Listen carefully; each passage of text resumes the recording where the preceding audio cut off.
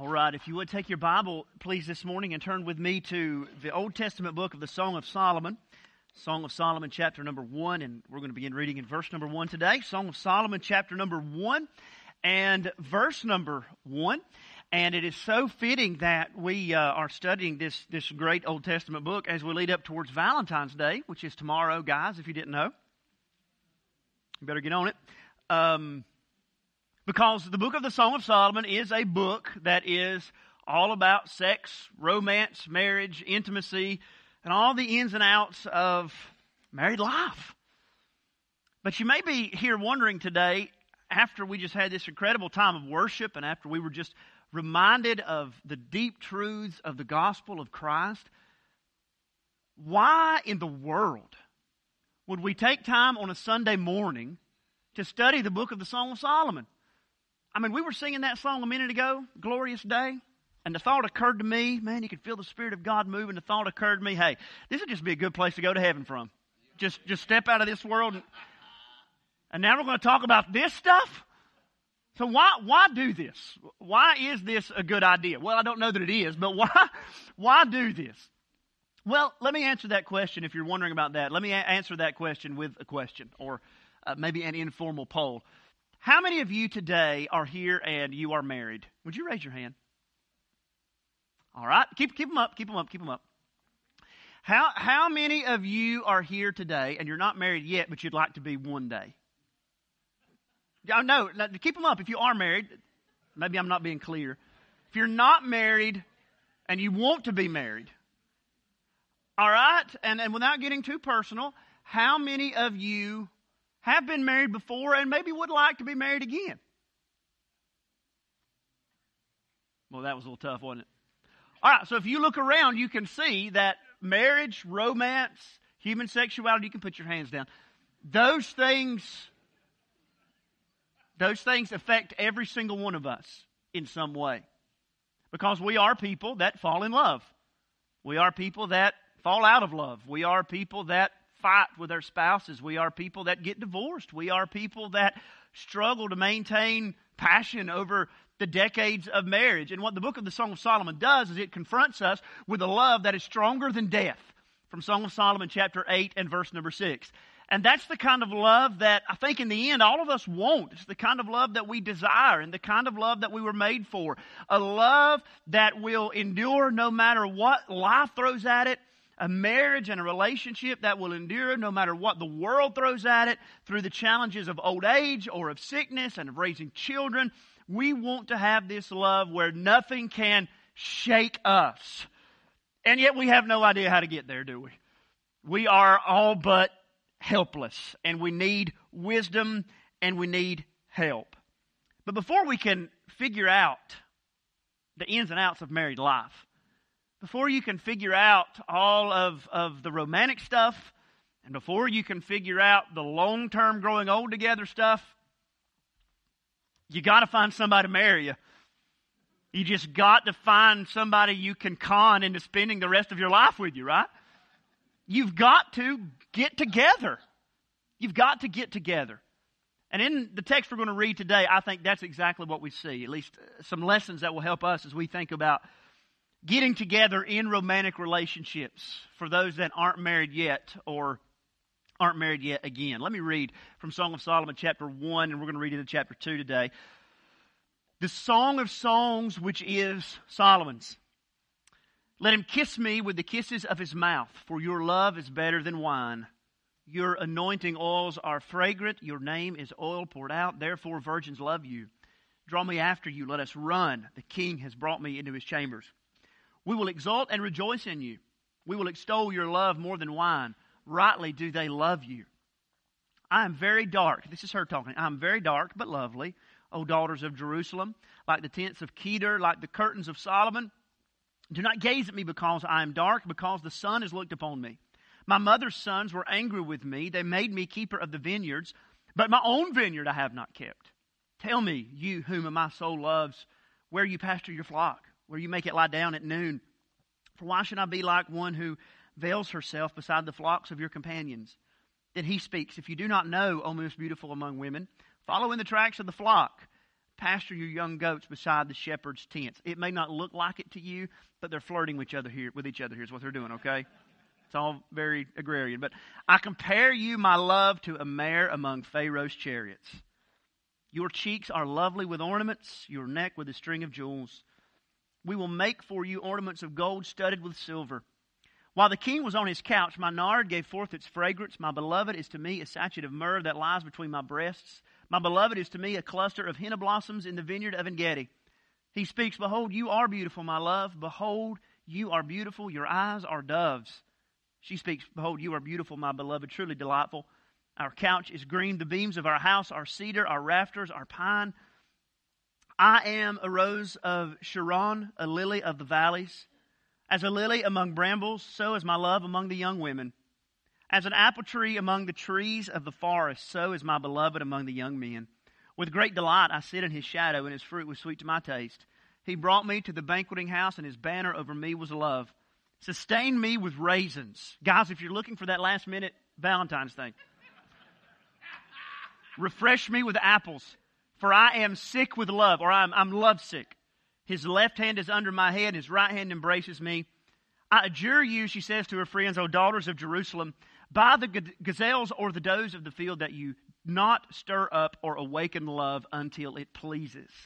The grass withers and the flower fades, but the word of the Lord abideth forever. So when we read the Song of Solomon, there are a lot of things that we probably need to kind of keep in our minds at once. There's a lot of things that we have to just keep in mind and hold in front of us. We have to understand that at its simplest, the Song of Solomon is divinely inspired erotic poetry. That's what this book is. But this book is also, to some people, a picture of the love that God has for His people and the love that they should have for Him. It is literature. It is a 3,000-year-old love letter or series of love letters. But above everything else, it is the Word of God to the people of God. And it's written in some way for our benefit. This book primarily should be interpreted as wisdom literature. Now, what that means is, of course, I hope you know that the Bible is not one book. The Bible is really 66 books that make up one greater story of God's work to save His people for His glory. And in the Bible, there are all kinds of different genres of literature. There is law, which is the revelation of God's character and expectations for His people. There is history, that is the record of God's saving deliverances of His people. There's even prophecy, where God declares the future of His people. And you have the wisdom literature, like Song of Solomon, Job, Psalms, Proverbs, Ecclesiastes, that are written so that God's people know how to live in God's world. How do I live as a married man? How do you live as a married woman? How do you live as a husband or a wife or an aspiring husband or wife? How do you live and navigate the minefield of romantic relationships without blowing yourself to pieces? That's a big part of what the Song of Solomon is designed to help you do. It is wisdom. And wisdom is not the same thing as knowledge. It's not the same thing as having an education. Just to put it in the terms of Song of Solomon, you can get knowledge in an 8th grade health class. But that's not wisdom. You need wisdom that you can only get as an outworking of your understanding of God and His person and His expectations. And underneath everything in Song of Solomon, that's exactly what we see. And I'm going to tell you, it's exactly what we need. Because when it comes to romance, when it comes to intimacy, when it comes to marriage, when it comes to human sexuality, y'all, we are dumber than day old dirt. We are uninformed, misinformed, ill-informed, deceived, confused. I about said diseased. Deceived, confused. We are a mess. And if you don't believe that we are a mess, ask your wife. She'll tell you exactly how clueless you are. And so the Song of Solomon is a gift from God to help us figure all this marriage stuff out as this couple explores their romance, explores their desires, consummates their marriage, and grows into their loving relationship for one another.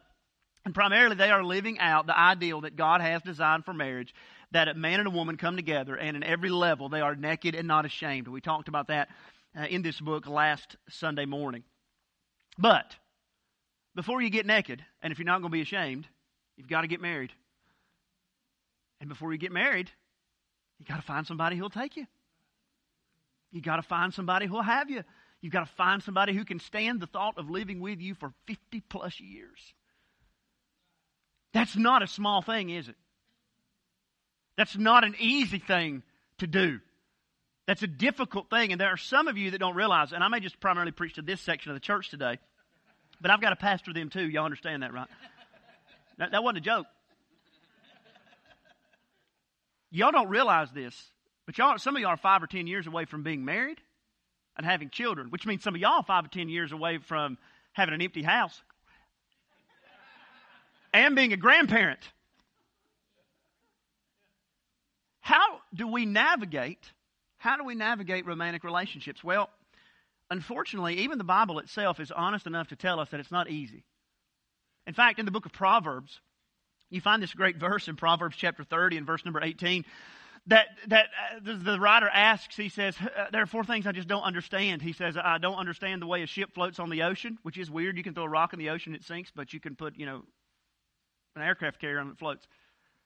I don't understand, he says, how an eagle flies through the air. I don't understand all these things. And he says, he culminates with saying, I don't understand the way of a man with a maiden. People get stupid when they fall in love. It doesn't make sense. Sometimes people fall in love in the most incredibly romantic Cinderella, serendipitous type love stories. And sometimes people just meet in biology class in high school like my parents did, and then they just get together and stay together. How does it work? And what does God expect of us? That's the questions that the Song of Solomon is going to bring to light today, as it shows us that, frankly, navigating romantic relationships before you're married is like walking through a minefield where there is, on the one hand, just unbelievable desire, but there are also unparalleled dangers. And I feel like this book puts upon me the burden of being honest with you and telling you about that desire and those dangers. So let's talk about the unbelievable desire that is expressed here in the book of the Song of Solomon. This woman, beginning in verse number 2, who speaks, the bride, probably the bride-to-be at this point, this is a woman who is head over heels in love with a man. I don't understand why anybody falls in love with a man, but she's gone, all right? She's long gone. She wants to be kissed by him. She wants to be desired from him. And desired by him, she wants to be drunk on his love. And it just gets way, way worse from there. You wouldn't believe some of the things she actually says. But in a remarkable way, this expression of desire from this lady about her husband or her husband-to-be, this helps affirm the goodness of romance, love, marriage, and even human sexuality. And it says to those that aren't married yet, and to some degree to those that already are married, it says that love and marriage and sex, those things are not sinful. I hope you don't think your marriage is sinful. Good gracious. Those things are God's idea. Those are God's design. They are God's ideal. And for most people, it is God's plan for them to be married. For most people, they're going to participate in this kind of romantic experience. And I think if you are here today and you're not married yet, one of the most important things you can do is you plan for your future and you think about who is she or who is he. One of the most important things that you can do is make sure that the person you want to get together with has the same understanding of marriage that you do. Do they see it as a gift given from God? Do they see it as something designed by God, given to us for our good and ultimately for His glory? Do they understand that Genesis chapter 2 naked and not ashamed stuff? That'd be a great question to ask on your first date. Do they realize that marriage for God's people is supposed to be an opportunity where we show and enjoy the love of the gospel that Christ has shown for us? Say, well, Brother Jesse, I've been dating these people and I never have asked them that. Stop dating them until you're ready to ask them that. Because these are the kind of questions that are going to form the very fabric of your relationships. All you've thought about is the truck he drives, and all you've thought about is the clothes that she wears. I get it. But if you are going to make it the long distance with somebody for 50 or 60 years, you have to have the right foundational understanding of marriage. And so they have the right idea about marriage. She desires, she knows that's a good gift from God. Even though it's not disordered, it's not flipped on its head. We'll talk about that a little bit later. It's going to get really weird in a little while. But why are they attracted to each other? Why is she drawn to him and why is he drawn to her? What is it that makes somebody attractive? Well, part of that's just subjective, isn't it? Beauty really is, in a lot of ways, in the eye of the beholder. And so I'm not going to deal with the physical aspects of their relationship as much, but I do want to point out to you in verses 5 through 7, and this is important, and young ladies, you need to hear this if you're not married, he does make her feel beautiful. He makes her feel beautiful. She makes this statement that she is dark but lovely. She kind of has some weird body image, self-image issues because this woman, by her own description, apparently would have been incredibly unattractive in her own day. And she would have been unattractive because she was probably too tanned and too thin. I know. But in the world of the Bible, if you were rich, you had plenty of food to eat and you didn't work outside. Other people did the work, which meant you laid around and you just, got heavy and got pale. And that was beautiful. That was beautiful. And so for this woman who's working outside, whose body is, athletic and who has been kissed by the sun and she's tan, most people look at her and say, no thank you. But she also says, I am dark but lovely. She knows that he's drawn to her and that he's attracted to her, and he's communicating all throughout this book, he's communicating to her in such a way that builds up her image of herself. So to our young ladies, I want to say this to you. You don't have to put up with a guy who's mean to you. You don't have to put up with a guy who makes you feel bad. You don't have to put up with a guy who treats you poorly, who wants to take advantage of you. You don't have to put up with it. You just don't need to put up with somebody who makes you feel bad about yourself. Somebody who makes you feel stupid. Somebody who disrespects you. Somebody who talks poorly to you. You don't need him. You don't. Guys, the same principle applies to you in some way. If you're not married to her, you don't have to put up with temper tantrums. You don't. Because before you get married, she's auditioning for your wife, not your toddler. All right? This woman was a woman who worked. This woman worked hard.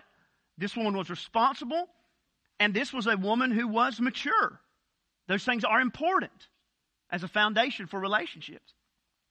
But she also says in verse number 3, when she says about him, your name is oil poured out, she's saying he has a good reputation.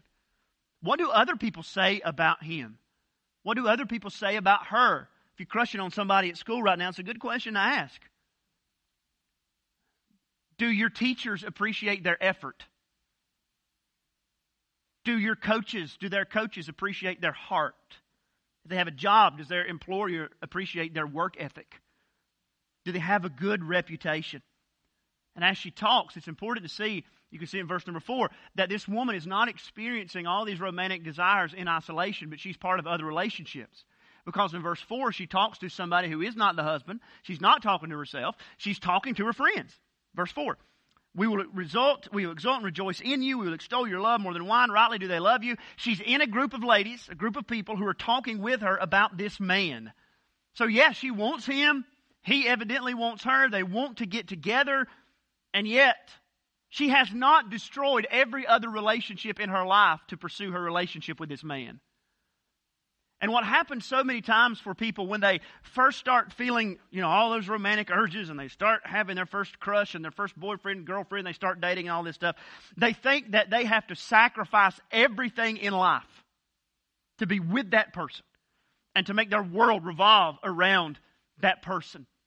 When in reality, God has given you parents. God has given you a church family. God has given you, I hope, some godly friends and some people who can disciple you and mentor you. And you do not need to approach a romantic relationship when you're 15 or 16 years old and think, man, this is my opportunity to destroy my relationship with my mom and dad. And this is my opportunity to break away from church because I've got to be with her all of the time. I'm going to tell you something. That is foolish. That is foolish. In fact, I'll say it to you this way. Maybe this will be plain enough for us. Ladies, if you have a daddy who loves you, and I hope you do. If you have a daddy who loves you, and for 15, 16, 17 years, he has made sure that you have food to eat every single day of your life, and he has made sure that you've had a warm and a dry house to sleep in every single night of your life. And if your daddy, even as imperfect as he might be, if your daddy loves Jesus and he tries to point you towards Jesus, if your daddy says that Tristan out in the driveway in his Yeet Yeet Boy truck honking the horn trying to get you to come out, if he says that Tristan is an idiot, he's an idiot.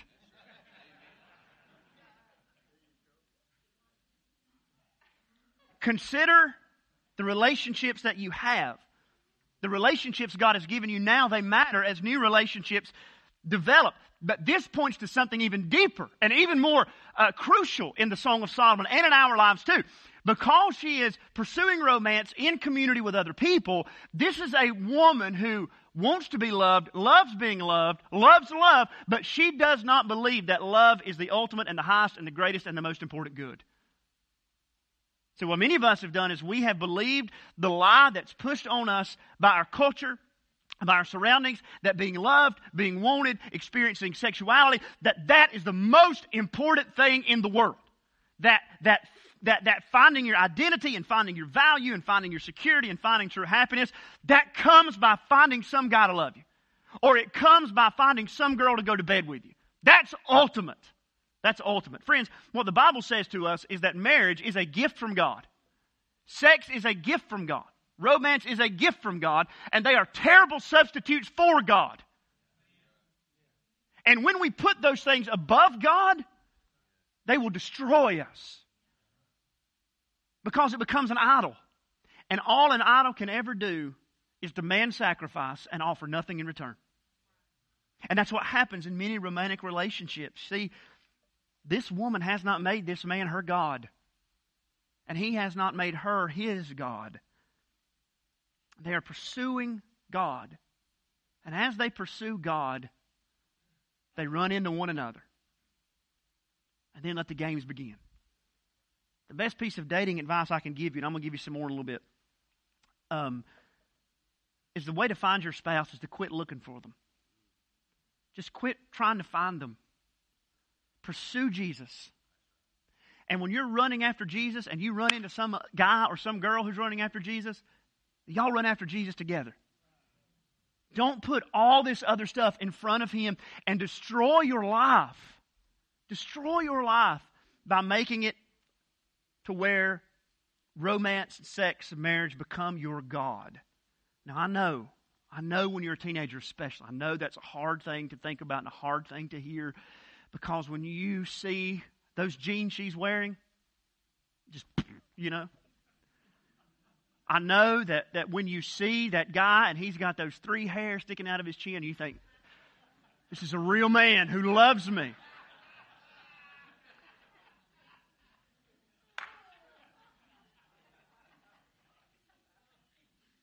Everybody's laughing but the teenagers. You know why?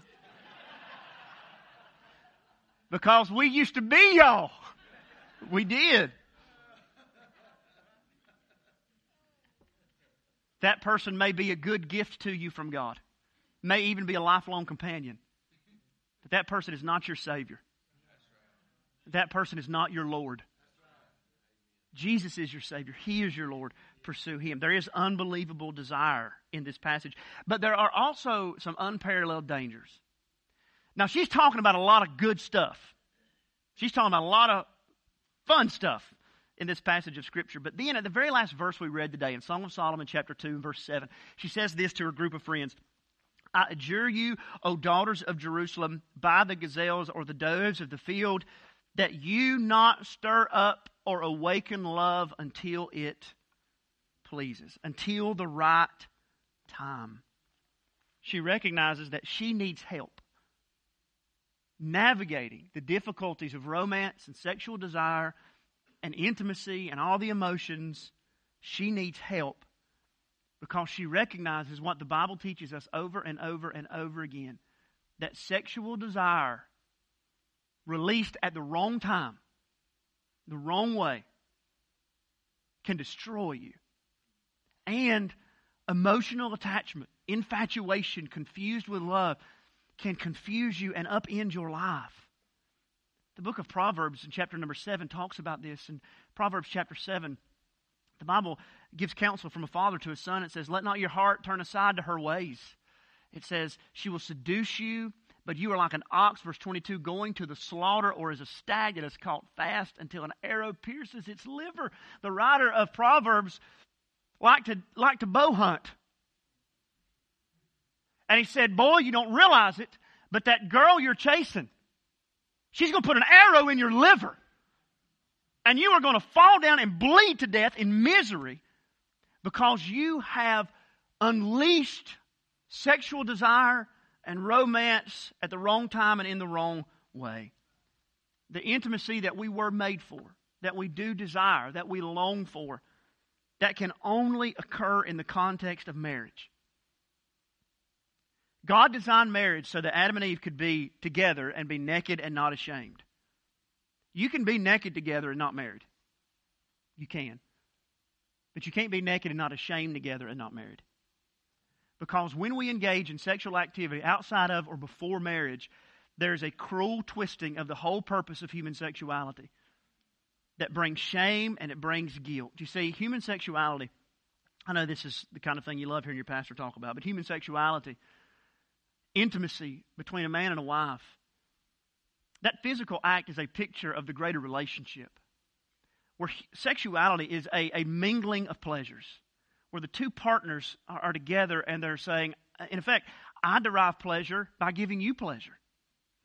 And I experience pleasure as you enjoy pleasure. But when you engage in sexuality, in sexual behaviors outside of marriage, then what you are doing is you are subordinating God's design and you are subverting your partner's desires to your own. And all of a sudden, sex is no longer about we. It's about me. And when sex is twisted and when sex is confused and it becomes all about your desire, it can never be what God designed it to be. And it will always be destructive. Fornication, sexual sin, pornography, those things are dangerous. They are dangerous to you. And you say, well, Brother Jesse, can you be specific? I can be, but I don't want to be. I'll just say it this way. Any activity that arouses sexual desire in you for someone you're not married to, any activity that arouses sexual desire for you in someone you're not married to, that's sin. That's sin. It's hard to believe that just a generation or two ago, Baptist preachers could preach about fornication and get away with it. But now it's almost assumed. Cohabitation is assumed. It's assumed that people live together. Members of the church just live together before they get married. People sleep together before they get married. Don't think anything at all about it. We think it's just ordinary and it's just routine. But according to the Word of God, it's not ordinary. It's not routine. It's dangerous and it's damaging. So guys, I want you to listen to me specifically. Guys men, boys, whatever y'all are. You just dudes who aren't married. Little brothers in the Lord, listen to me. You want to have sex. I get it. You were made to. It's part of the deal of being a man. But you were also made as a man, you were made to lead. You were made to lead a wife towards Jesus. You were made to pursue her, not consume her. And there's something crazy that happens inside the mind of a guy when he's attracted to a girl. You smell her hair for the first time and you lose 100 IQ points. All right?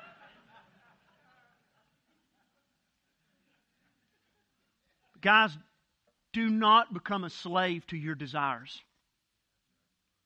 Do not become a slave to her desires.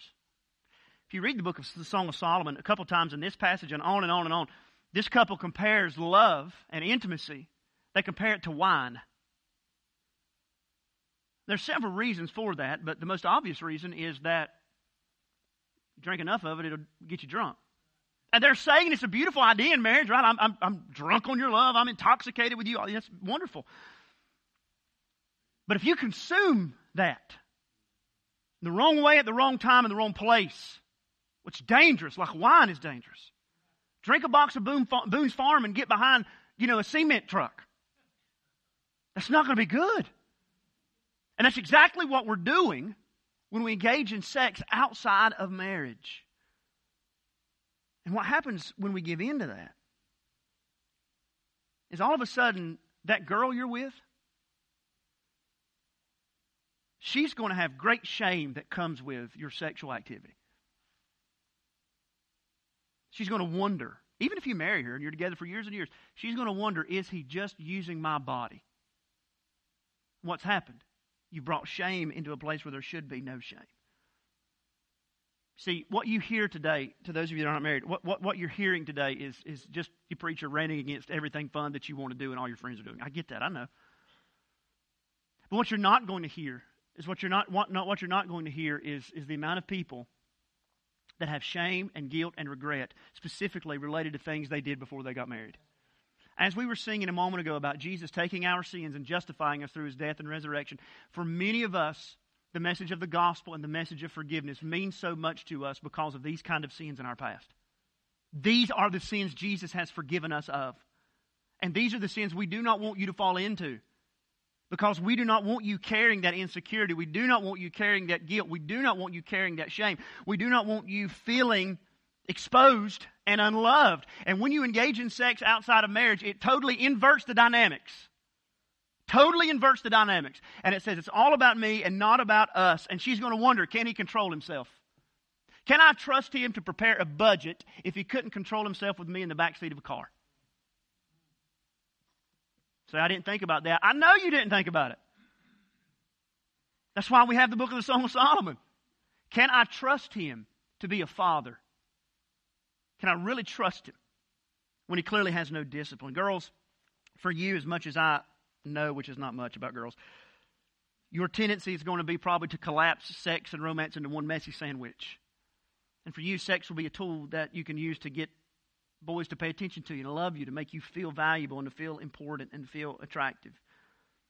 But there are ladies in the church here today who could tell you about the shame and the guilt and the baggage that you will carry for the rest of your life when desire is awakened early. So I want Brother Anthony, if you would, to come down here for a second. I want him to help me in making this, I hope, real to you. I thought today, who can I embarrass in church really, really good? So that I'm not the only person embarrassed talking about this stuff up here. So Anthony's going to finish the sermon, brother. Appreciate it. No. When we engage in human sexuality, when we engage in sexual activity before marriage, outside of marriage, it inverts the order. It makes sex not about us, but about me. And it creates shame where there should be no shame. And it makes us carry an incredible amount of baggage. Some of y'all, by the grace of God, you have no sexual baggage today. Wouldn't that be something to be 13 or 14 years old again and have no sexual baggage? By God's grace, some of you are there. You can stay there with the Lord's help. Others of you have baggage that may be a little bit lighter, but you're still carrying it. Others of y'all have truckloads of it. What I want to tell you today is God does not want you carrying that. He doesn't want you to pick it up. And He doesn't want you to walk with it. So, Anthony. Anthony is a great encourager. Anthony encourages me. Anthony's a runner. And I needed somebody who was in good shape to do this. And so Anthony is going to be our prototypical human being. He is. He is the prototype. If you need to stretch, man. There you go. Okay. So Anthony. Yeah, you want to dig deep. Anthony, I want you to take a look. We're not having a garage sale today. We're not catching a flight in a little while. This is your sexual baggage. This is your imagined sexual history. So, Anthony, I'll give you this one first. This one's heavy. Oh. There's the pornography you've watched over the years.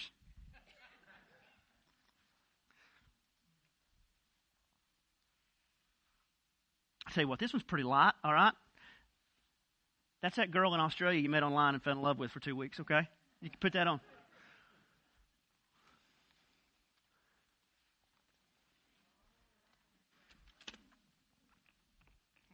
That's freshman year.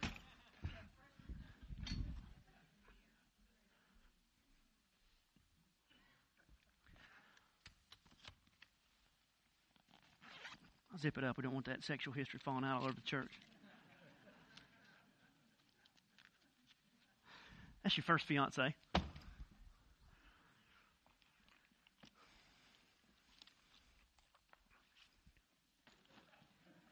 You got to carry it, buddy. I don't even know what that one is.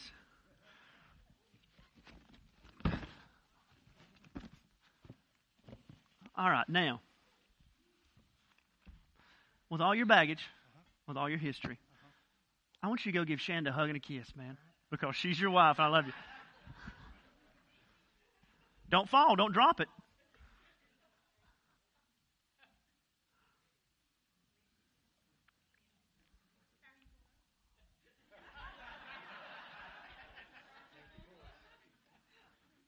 So it's almost like y'all can't get close to one another unless some of this comes off. Right? Now, to make the illustration really work, Anthony would have to carry this the rest of his life unless there was somebody who could take it from him. And what the gospel tells us is that Jesus takes this from Anthony and takes it. I don't remember which one's which here. You can lay it down, man. He's winded. Are you okay? Okay. And he takes the freshman year, and he takes the porn addiction, and he takes the fiance, and he takes the weird thing with the girl from Australia, which that's based on a true story. Not mine, but it is based on a true story.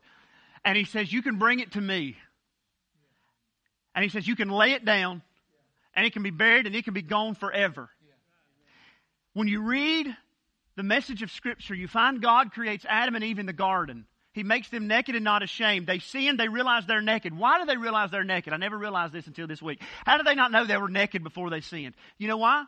Because before they sinned, their eyes were not on themselves. It was on the other. But as soon as they sinned, what happened? Everything became all about me. And the reason we fall into sexual sin is because everything's all about us. And then we have all this baggage and all this guilt, this insecurity, this regret, this junk that we have to carry, that we carry into other relationships with us. But the Lord comes to Adam after he sins, and what does God do for him? God clothed him. God covered him up. And he said, Adam, I'm going to give you a new start in my grace. And what I would want you to hear today, if you're not married, is this. There is a new start in Jesus. No matter how much junk you've got to carry, whether it's a lot or whether it's just a little bit, whether it's a bag or two, or whether it's a weight that's crushing you, whether it's pornography, whether it's sexual activity with people online or with people that, are actually real, you can lay all of that down today at Jesus. That's why He came, is to save from that kind of sin. So, Brother Jesse, I don't know about that. I don't know if He can forgive me my sins. Listen, read the Gospels. Jesus was hanging around with prostitutes. He was hanging around people that were defiled and that were nasty. And He was saying to them, neither do I condemn you. Go and sin no more. But on the other hand, today, Jesus don't want y'all to carry that. And the best way not to carry it is not to pick it up. So that you don't have to deal with that. So that you don't have to carry it. And you don't have to go back and say, I wish I would have never met that guy. I wish I would have never been in that situation. Church, I'm going to tell you, I wish that I had never encouraged one of my buddies in elementary school to steal his brother's Playboy magazine. I wish that never happened. Some of you carry this baggage and you carry this guilt. Jesus can take it from you, but if you don't have to carry it. You don't have to carry it. If you pursue the one who wants to take it from you and take it for you, love Him, the rest of it will take care of itself. Now, I know, I'm going to be just frank with our younger crowd for just a moment, so forgive me if this offends you. I know that you think right now that falling in love and having sex is the most important, greatest thing, most incredible thing that could ever happen to you. You've never done it, but you think, man, this has got to be the best thing. This is what life is all about. Guys, ladies, I'm going to tell y'all this.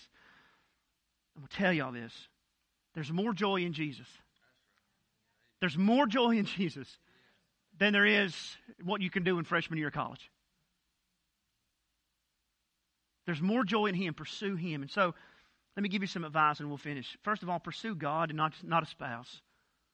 Love Jesus. And don't settle for anybody until you find somebody who loves Jesus more than they love you. Do not settle for anybody until you find somebody who loves Jesus more than they love you. Second, lean into the relationships you have. You have a good youth pastor who has a great wife. You have good parents, I hope. Godly grandparents. If not, me and Amy will adopt you. And we'll set you straight. Third,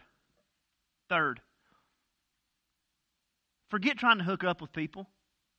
And I don't mean just the physical part of that, but just the idea of dating, it's just really dumb.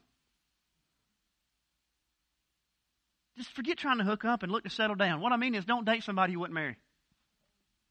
Now, I know you got to figure that out. You got to, go to Applebee's and all that stuff and figure out if I get the screening process. I know.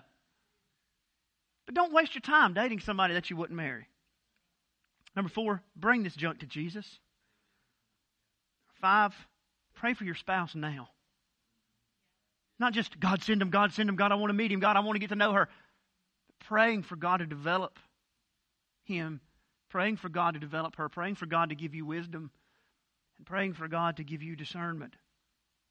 And to our parents of teenagers that are here today, I hope you have a really, really hard conversation at lunch today. I hope you're not outsourcing discipleship to whoever may be willing to do it, whether it's somebody on social media or somebody in, the bathroom at school. I hope you're talking to your children about these kind of things because they need it. Don't you remember you needed it? They're navigating a minefield that's going to destroy them, and God has given them you. And many of you do carry scars and you do carry baggage, and you think, well, because of that, I can't say. No, you can. You can be honest with them and look at them and you can say, look, I've made mistakes. I've done things with girls before I met your mom that I regret, that I wish I could undo, that I wish I could go back. I can't, but you can miss it. You don't have to carry that baggage Brother Jesse was talking about today. And if you are a parent, don't encourage the foolish dating habit that kids today have. Don't push them towards that. That's just dumb. Don't let your kids be alone in your house. Your teenage daughter don't have any business taking a nap in her bed with her boyfriend at your house. Thank you, brother. You say, well, I just know there's no reason for it. Why would you encourage your child's sin in any area? And so parents, the burden for much of this is on you to say to your children, look, I love you and I don't want you to step on the same landmines I did. And to help them and to teach them and to disciple them. So today we're going to have an invitation. It would be good for some of you that aren't married to come and say, Lord, please keep me pure and keep me sane until I can meet my spouse. Help me to navigate these dangers safely and effectively. For others of you, you just need to come and you need to say, Lord, I feel dirty. I feel unclean. I feel like I'm carrying all this baggage, but Lord, I want you to take it from me. For others of you, you've been married for a long time and your baggage is way back before you met your spouse years and years and years ago. Look, that's the stuff He died to take away from you. That's the nakedness and the shame that He wants to cover in His righteousness. He forgives and He's gracious.